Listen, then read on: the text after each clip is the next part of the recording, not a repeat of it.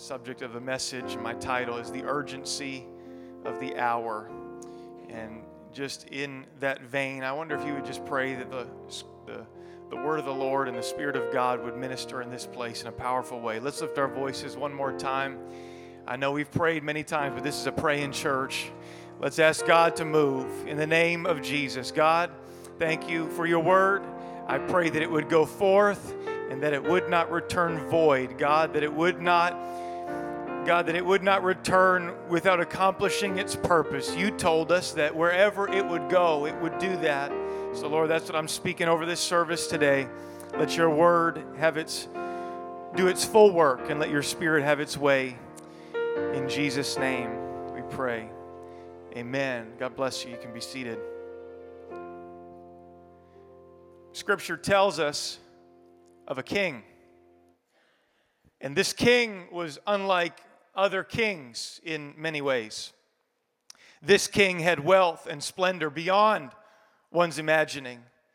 His rule and reign stretched over a vast kingdom, and those within his kingdom had a great reverence and respect for him.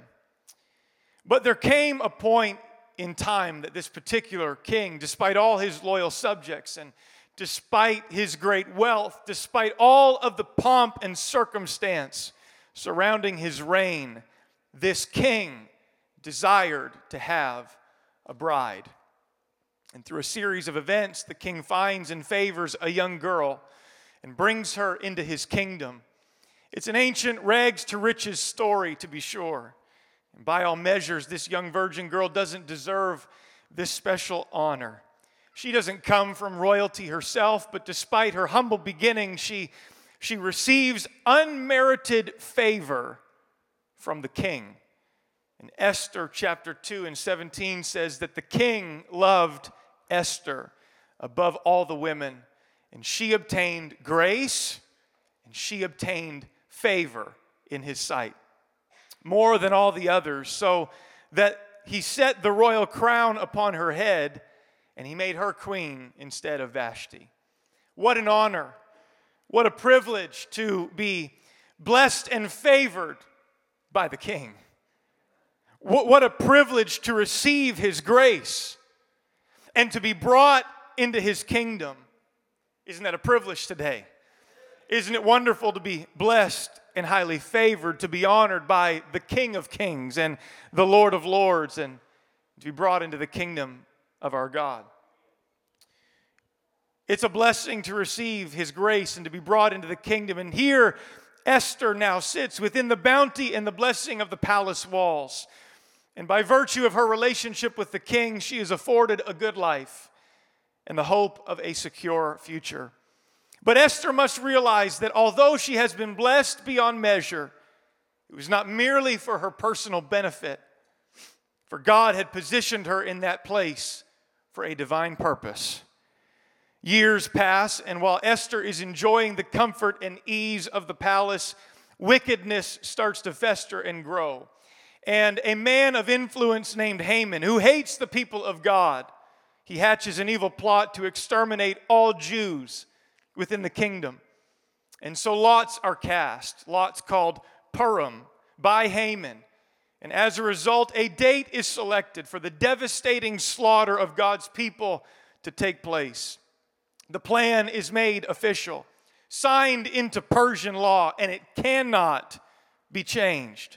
The day of swift judgment will take place, and it will take place in less than 1 year.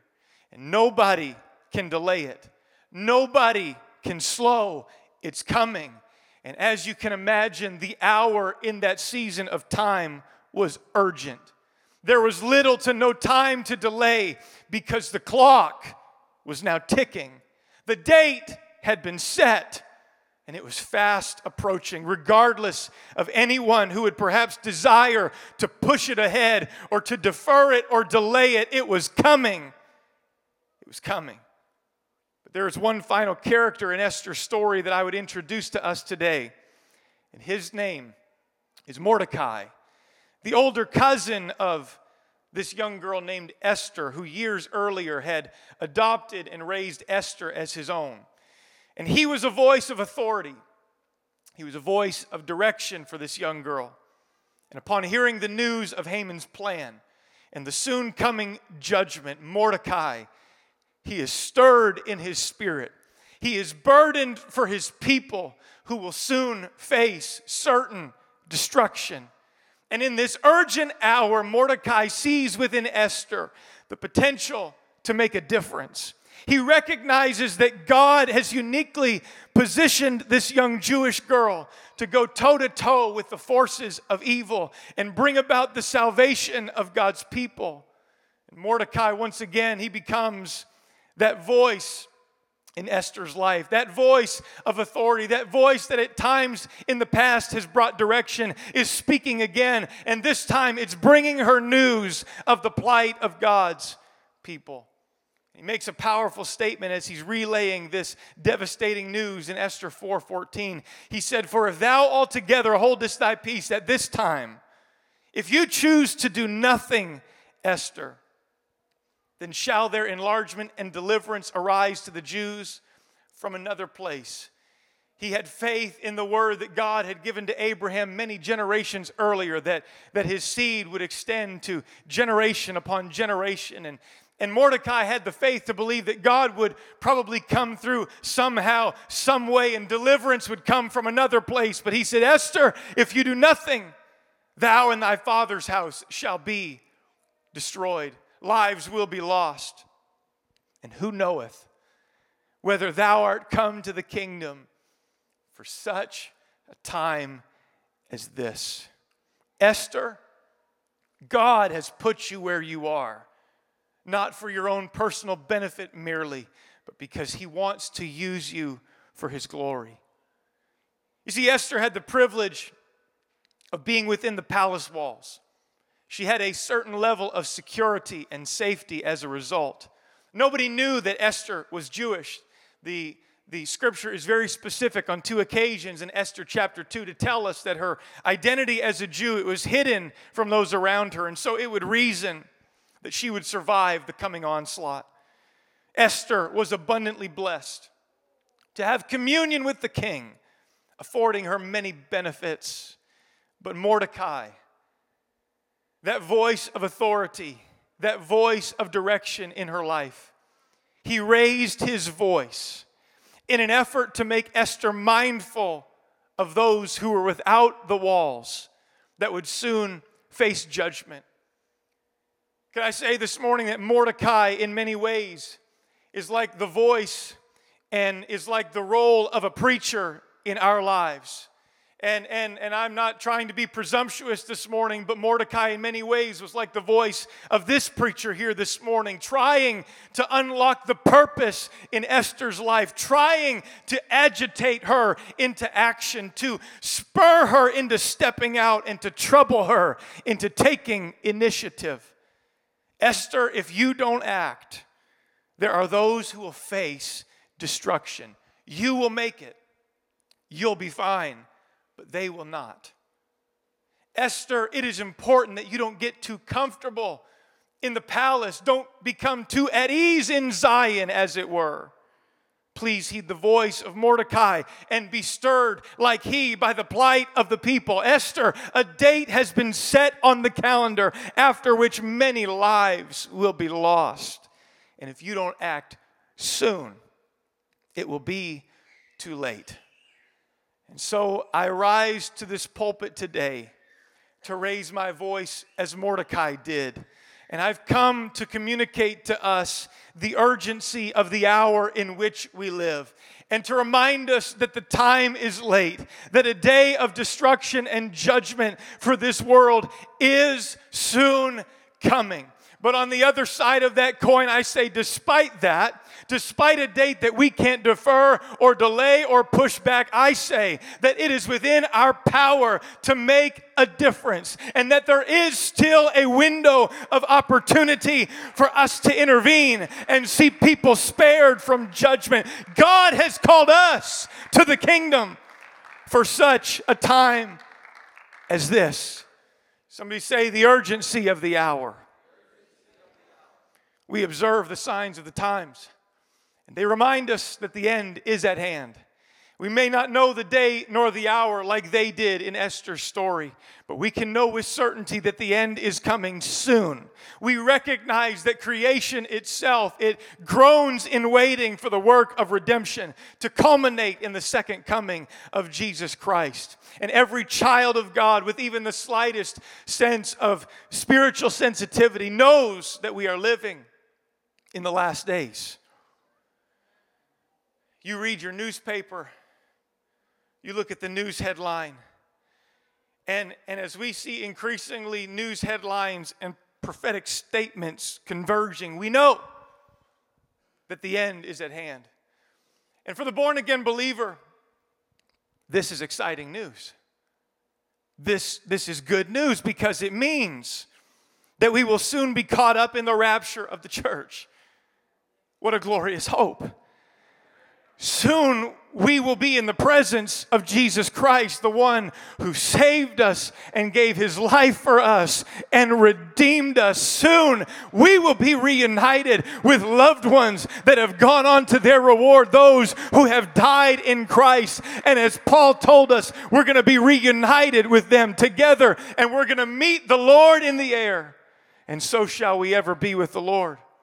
So when I start talking about the rapture of the church and the end times and the coming of the Lord, this truth doesn't make me nervous. It makes me excited. That is the response of somebody who has had their sins remitted, washed, and cleansed under the blood of Jesus Christ. It causes something to well up within us like fire shut up in our bones. It gets me excited to think that one of these days I'm going to leave terra firma and I'm going to be in glory in the presence of Jesus with all the saints of all the ages that have gone on before me. What a blessed hope we have today. When I see end-time prophecy being fulfilled in our day, I don't hang my head. I don't hang my head, but I look up and I lift up my head, for I know that my redemption draws nigh. When I think upon the fact that Jesus is coming soon, I don't shudder, but I join with the Apostle John and I say, amen. Even so, come, Lord Jesus. I don't know how you feel about it this morning. I'm not hoping that I get a few extra years or a few extra decades here on planet Earth. I'm thankful for the blessings of God in my life, but they pale in comparison to what God has in store for those who love Him. Peter said, he said that we ought to be looking for and hasting unto the coming of the day of God. I'm not hoping that judgment gets here sooner. It's kind of like two sides of the same coin. We want people to be spared, but there's something within us that we long for and we look for and we haste unto the coming of the day of God. In other words, other translations say, we're praying, God, hurry this thing along, speed this thing up. Even so, come, Lord Jesus. We long to see it. We're excited. Paul said in 2 Timothy 4:8, henceforth there is laid up for me a crown of righteousness, which the Lord, the righteous judge, shall give me at that day. Paul is near the end of his life, and at the end of his life, he is thinking about that day when God will reward him with a crown of righteousness. But Paul said, it's not to me only, but it's unto all them also which love his appearing. And I've come to say, when I see everything happening in our world today, I get a little bit excited when I think about streets of gold and gates of pearl and walls of jasper, a land where the Lamb is the light, where there's neither any sorrow, nor shame, nor sickness, nor crying, for the former things are passed away. Come on, is anybody excited about the hope that we have of heaven today? Can you worship the Lord and thank Him that He picked you up and He brought you out and He placed you in His kingdom? Oh, worship the Lord for a moment.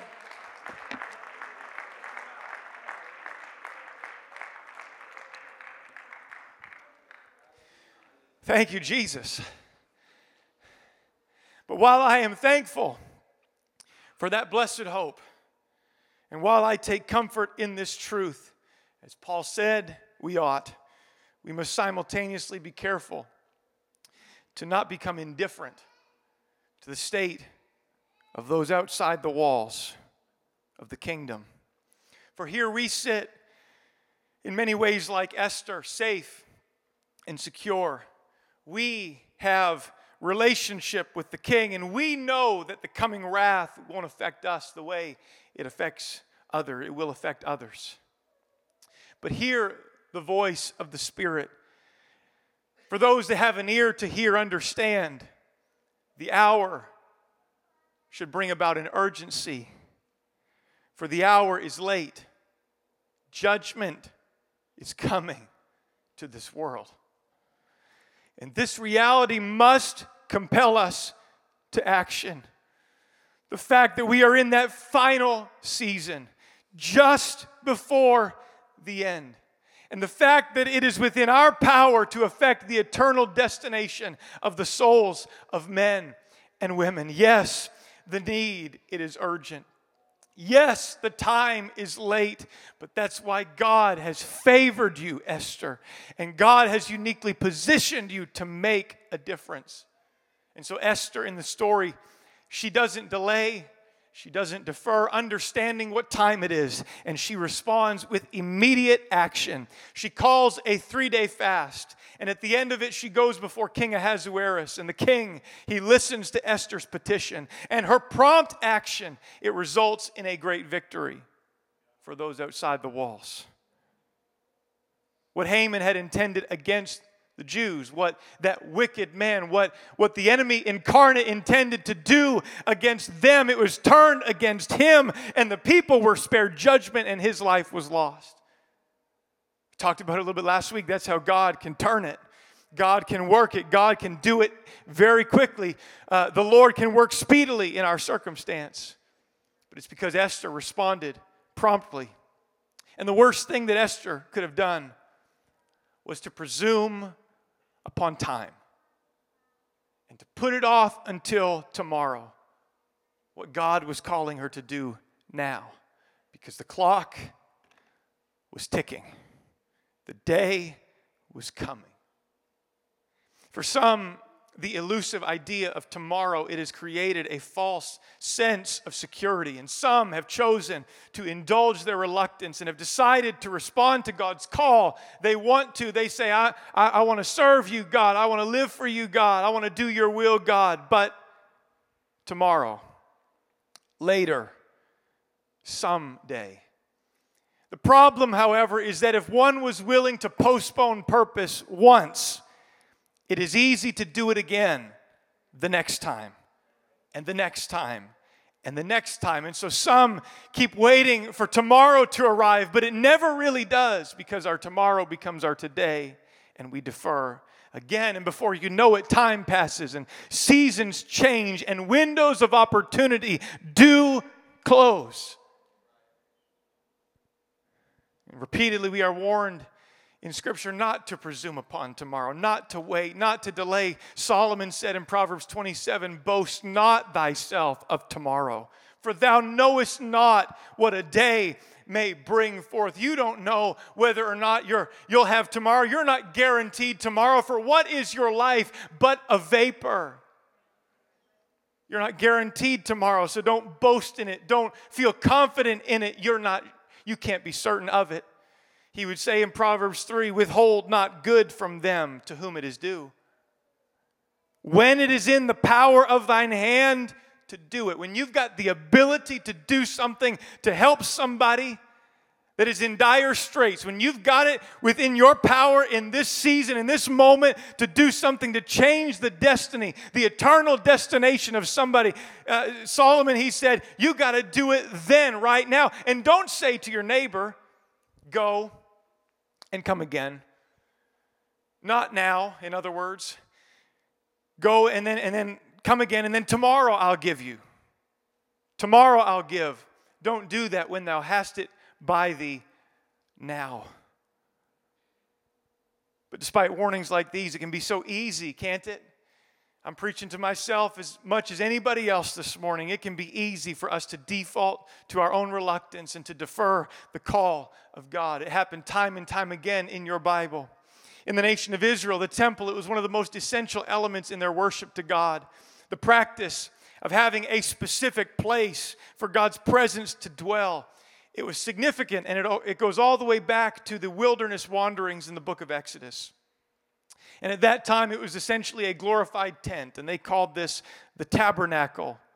But eventually, they transitioned to more permanent structures. Solomon built one such structure, and it was a sight to behold. This temple of the Lord.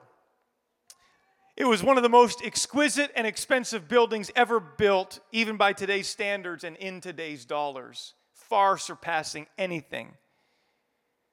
And I'll spare you the details of history, but time passes, and at the hands of evil men, the temple is leveled to the ground. It's a difficult blow against God's people, but through a series of events, God allows His people to rebuild another temple, again for the glory of God. And in Ezra chapter 1, we see the foundation of the temple being laid in Jerusalem once again. And this brought such joy to the people. In fact, Ezra 3:11, it tells us that the people sang and shouted praises to God because the foundation of the house of the Lord was laid. And it was exciting times, to be sure. However, this excitement gave way, and the progress was soon halted because of the opposition of surrounding enemy nations. And as a result, the passion for building God's house, it grew cold. All that laid there in the ground was the foundation for the house of God, but nothing more. Days turn into weeks, months turn into years, and eventually decades begin to pass. And nearly 20 years go by, and no additional progress is made. And so God sends a voice to begin to agitate the people out of their place of apathy. In Haggai chapter 1 and 2, thus speaketh the Lord of hosts, saying, this people say. This is what the people is saying to themselves. The time has not come. The time that the Lord's house should be built. The opposition they had faced, it caused Israel to back off, and their progress ceased as a result. And all they had was a foundation. Everyone say a foundation. Now, a good foundation is wonderful. You need a good foundation, because you can't build God's house if you don't have a firm foundation. You need to be planted on the solid rock of the Word of God. You need a firm foundation if you want to build God's house. A good foundation is wonderful, but can I tell us this morning, it is God's will for us to build God's house. I'm thankful. I'll just do a little aside here in the sermon this morning and say that I'm thankful that we are built upon the foundation of the apostles and prophets, Jesus Christ Himself being the chief cornerstone. I'm thankful for the foundation of sound apostolic doctrine. I'm thankful for the revelation of the new birth experience and the mighty God in Christ and holiness as unto the Lord. A good foundation is wonderful and it's powerful. And can I say, I'm thankful that we celebrate our foundation, that we shout about our foundation. You can be in a service and somebody talks about how God and Jesus, they are one. If you've seen me, you've seen the Father, and we'll shout and we'll celebrate the foundation that we've been given. But we need more than just a good foundation. It is the will of God that God's people build up the house of God. And in their day back then, because of opposition, God's people, they started procrastinating God's plan. And to justify their own idleness, they begin making excuses. Perhaps in an effort to soothe their own conscience, they start saying, it's not a good time to build God's house. We'll get to it someday. We'll get to it tomorrow. But because they were willing to postpone their purpose once, God had sent them there. He had allowed Cyrus, king of Persia, to let the Jews go back to their homeland, and He gave them provision and funding to build their temple. He had sent sent them there on purpose. But because they delayed purpose once, it was easy for them to do it again the next time, and they did, and 20 years go by.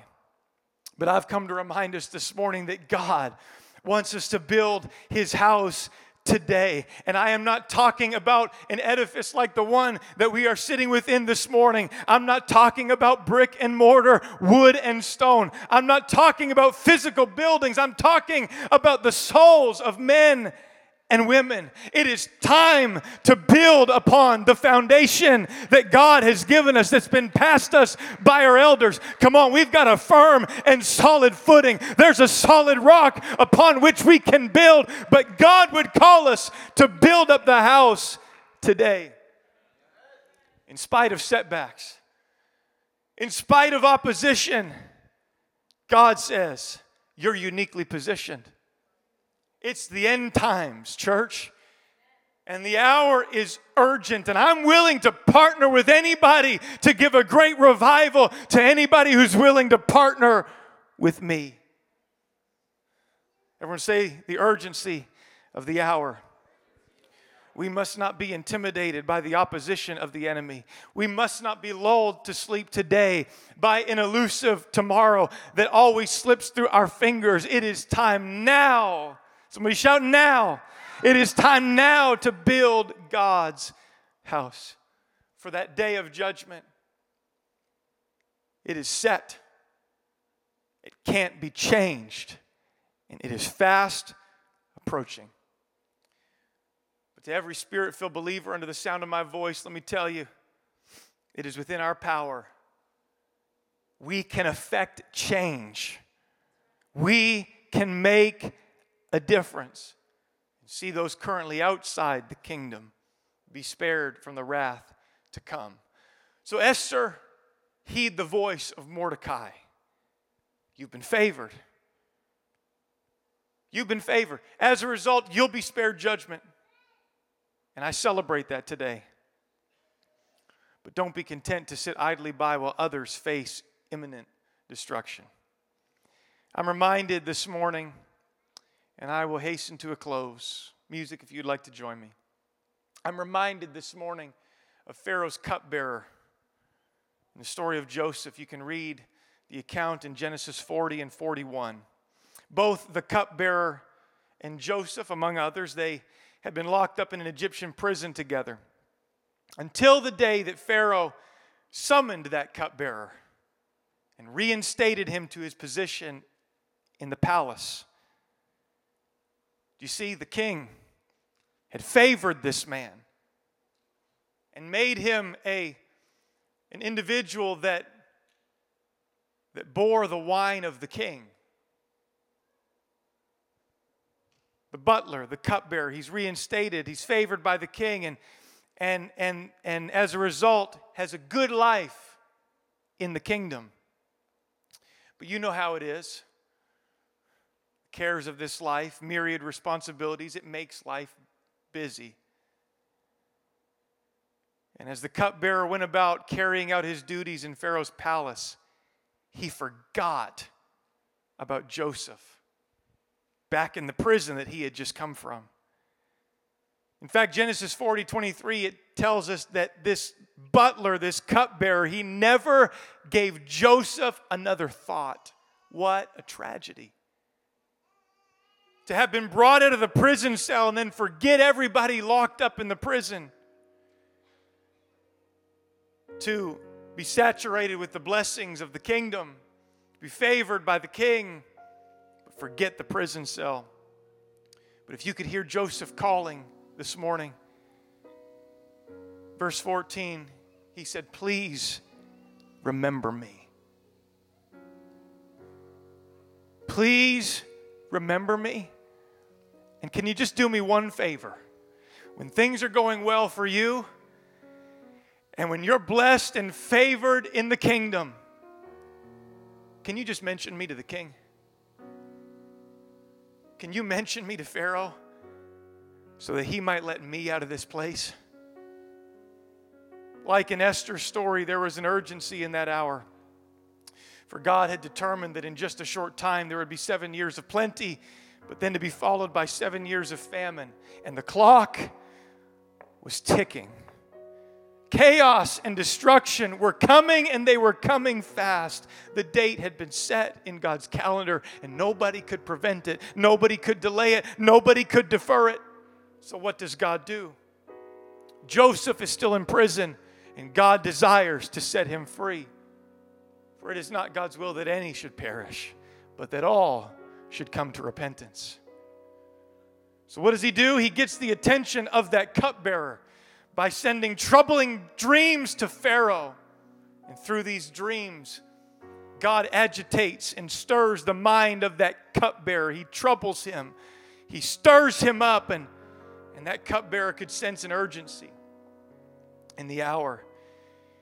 And this causes him to pivot his mind, and what had been out of his mind for so long, never giving Joseph another thought, all of a sudden, the voice of God, in this case, speaking through the dreams to a Pharaoh, causes that cupbearer, the one that carried the wine of the king, to focus again on that prison cell. Put his mind back on Joseph, and he tells Pharaoh about him. And as a result, Joseph is set free and also given a position in the kingdom. I'm not here this morning to indict anyone. I'm not here to condemn anybody. If you, like so many, have gotten carried away or distracted by the responsibilities of life, I'm not here to look down my nose at anybody that has been enjoying the blessings of the kingdom. There's nothing wrong with that. But if it's become to the neglect of those still headed for destruction, even then, I'm not here to look down my nose at you. I'm just here to raise my voice and stir us this morning out of our routines and to remind us that God's calendar has a date on it. And judgment is coming soon thereafter. I've come to remind us that the rapture of the church will happen soon, and Jesus is coming back for his bride, and we celebrate that blessed hope. But let us be stirred this morning by the plight of the people outside of the kingdom today. I feel like God has sent his word to remind us of those still bound in prison, to remind us of those that are heading headlong for that destruction. And maybe we've gotten caught up in our routines, and maybe we've just gotten to the place where we're enjoying the blessings of the kingdom. But in light of what time it is, in light of the urgency of this hour, we must refocus on the lost, because it is within our power to make a difference. And we have been called to the kingdom for such a time as this, and we can't choose to put it off. We mustn't presume upon tomorrow. The time is late. The hour is urgent. Now, somebody shout, now. Behold, now is the accepted time. And behold, now, today is the day of salvation. I close this morning with this. There was a day that Jesus, he was with his disciples. It's in John chapter 4, and he starts talking about the harvest. And in verse 35, he said, "Do you not say?" Isn't this kind of what people say, in other words? There are still 4 months, then comes harvest. But Jesus said, "Behold, I say unto you, lift up your eyes and look at the fields, for they are already white for harvest." The fields are ready. It's not 4 months and then comes harvest. The fields are ready now for harvest. But people just kind of get used to saying things to themselves. Oh, the time is not yet for us to build the temple. Oh, yet 4 months and then comes harvest. And this actually is true, because there's the law of the harvest, there's the sower and the reaper. You plant in spring, and in about 4 months, harvest happens. We understand that harvest does involve a process, and it does involve time. It requires somebody to plant the seed, and then after the passage of time, harvest springs up, and somebody reaps that harvest. And this is true. Even Jesus acknowledges this in verse 37. He says, "For in this the saying is true, one sows and another reaps. But Jesus said that harvest isn't coming later. We're not in that waiting phase. But harvest is ready now, and here's why. Verse 38. I sent you to reap that for which you have not labored. I'm sending you into harvest fields in which others have labored. And you are going to enter into their labors. That's why the harvest is ready now. We are standing on the shoulders of those who have gone before us, those who have prayed prayers and sowed seed in the soil of this city and this region. Jesus said in this end time hour, in these last days, you're going to be going into fields, entering into other people's labors, and you will be a reaper of a great harvest.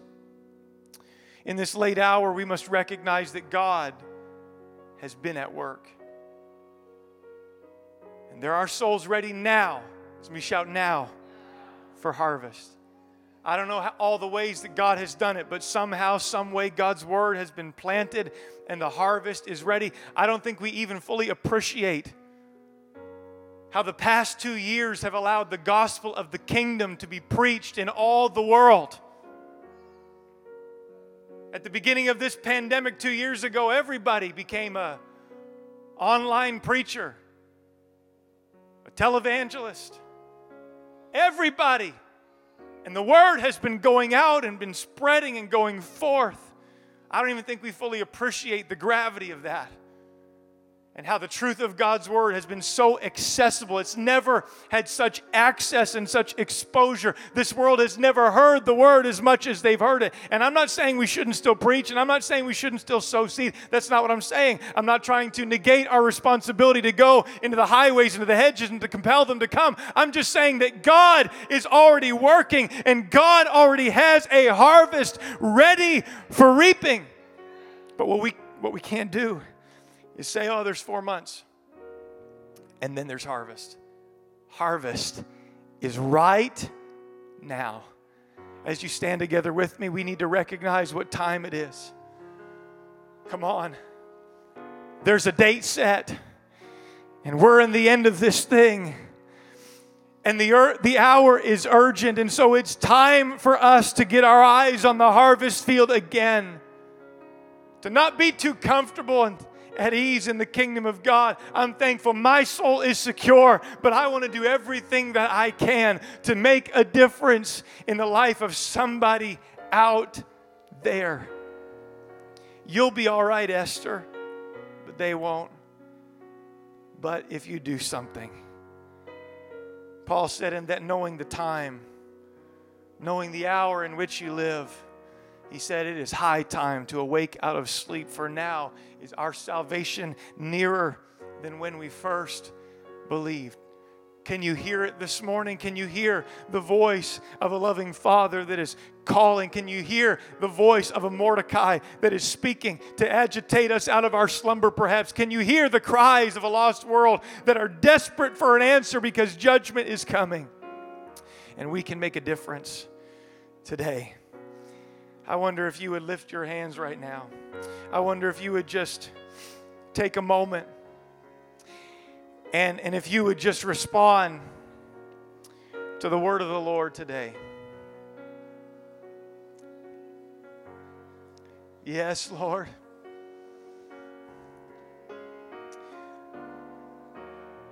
Come on, be encouraged this morning. It is within your hand, Esther. It is within your power, Esther. Come on, you're spirit-filled this morning. You bear the wine of the King, and it is within your power to petition the King and to let him know that there's someone still in prison that needs to be delivered. Yes, Jesus. Yes, Jesus. God, I pray that you would stir us in our heart today. God, I pray from from the most seasoned saint of God to somebody that is here with us this morning. They may not have full understanding of all that God has in store for them or how God wants to use them, but they can be like that blind man healed by Jesus in John chapter 9, and he's being interrogated, and he says, all I know is that I was blind, but now I can see. So God, let that burden on everybody under the sound of my voice. I pray that it would stir us and compel us into greater action this morning. In the name of Jesus. In the name of Jesus. In the name of Jesus. In the name of Jesus. In the name of Jesus.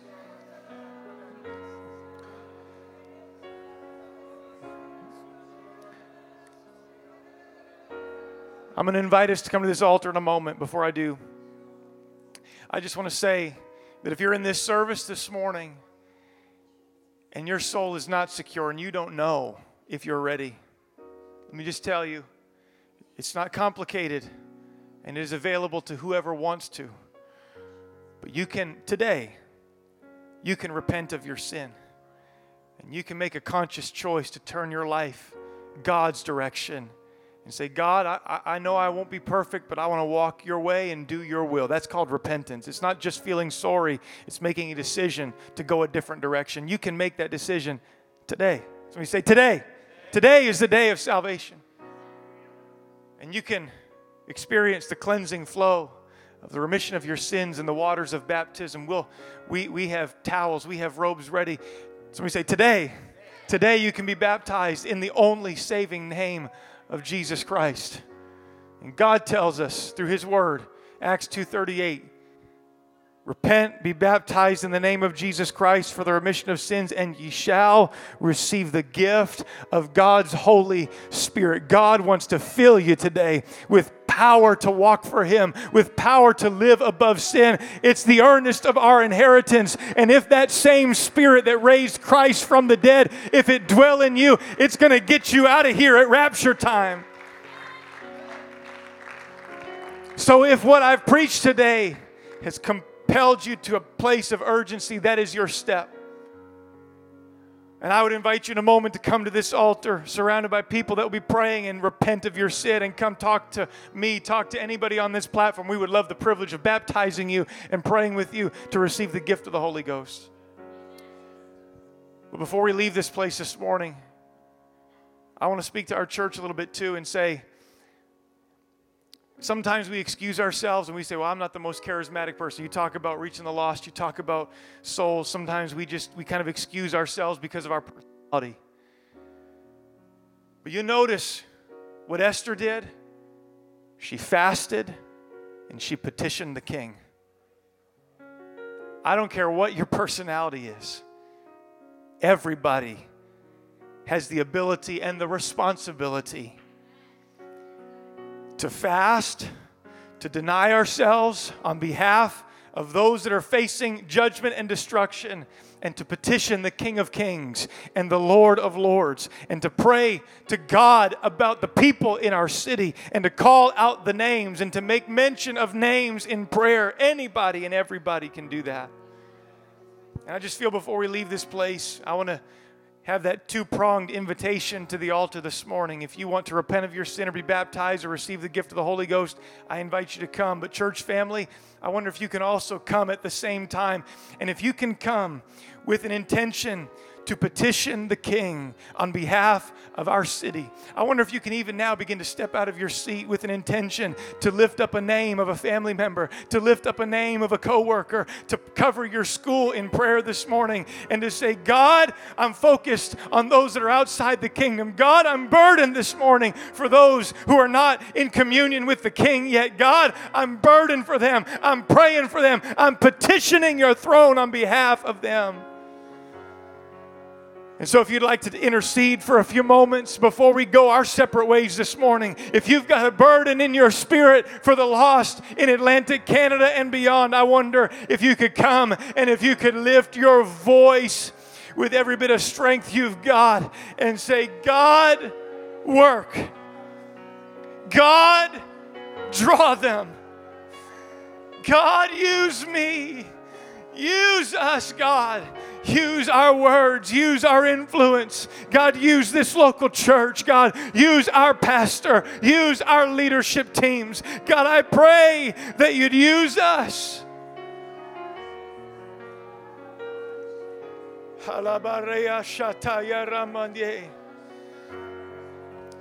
Come on, I would encourage you in this moment to not just feel a heaviness that pushes you down, but let it be a burden and a conviction that causes you to lift up your head with an authority in the Holy Ghost to pray for the souls of the city of Fredericton.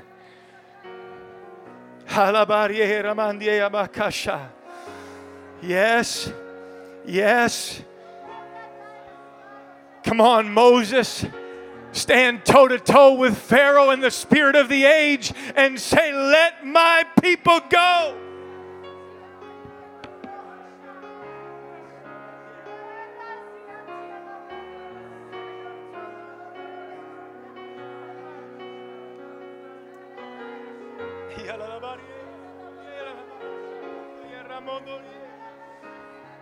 I just wish this would be a prayer meeting, that this whole sanctuary would turn into a prayer meeting, and we would intercede for our city, and we would intercede for our families, and we would push back the darkness and enlarge the borders of the kingdom of God through prayer.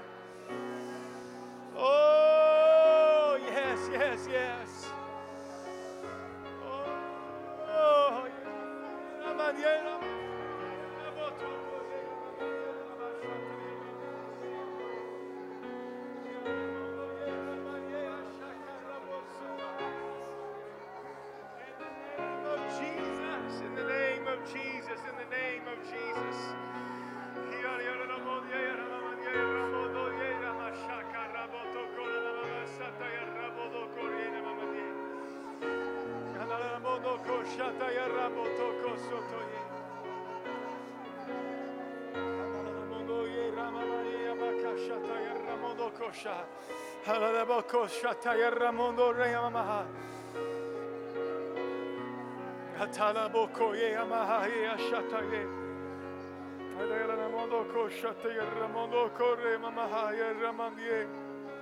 In the name of Jesus, in the name of Jesus, in the name of Jesus, in the name of Jesus.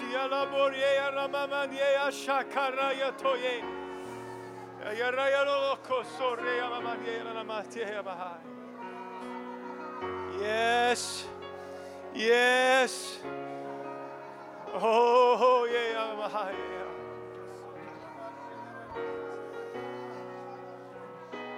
Oh, can we just let a cry escape our lips for a few more moments here today? Can we just let the burden of this late hour rest upon us? Yes, yes. Yes, yes, yes. Oh, in the name of Jesus. In the name of Jesus. Oh God, you favored us in here, but God, I'm praying a special unction upon these precious people of God, that you would favor us beyond these walls. God, that you would put the words in our mouth to speak life into the death and destruction of our world, to speak light into the darkness of this world. God, I pray that you would orchestrate our steps. God, lead us to people that are hungry and hurting, Lord God. I pray, Jesus, that as we pray and as we seek your will and seek your face on behalf of our city, God, I pray that it would orchestrate our lives, God, that you would direct our steps, God, that you would open doors of opportunity.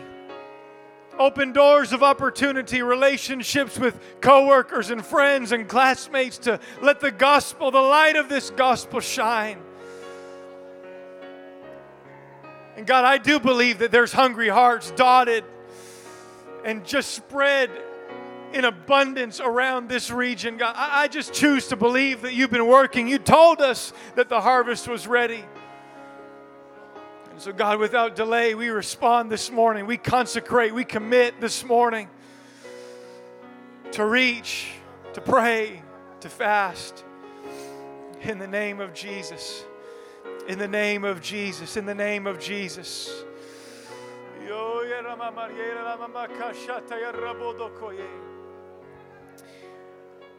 You might be near somebody that is coming to the Lord and repenting of their sin. I just wonder if all across this sanctuary and all across this altar, if we could find somebody to join together with and take them by the hand.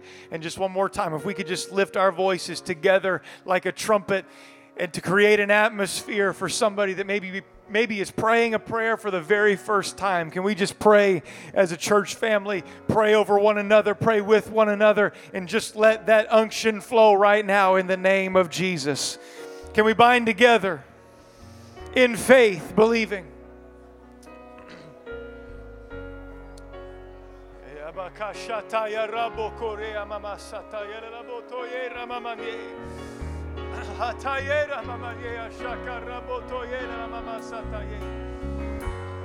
Oh,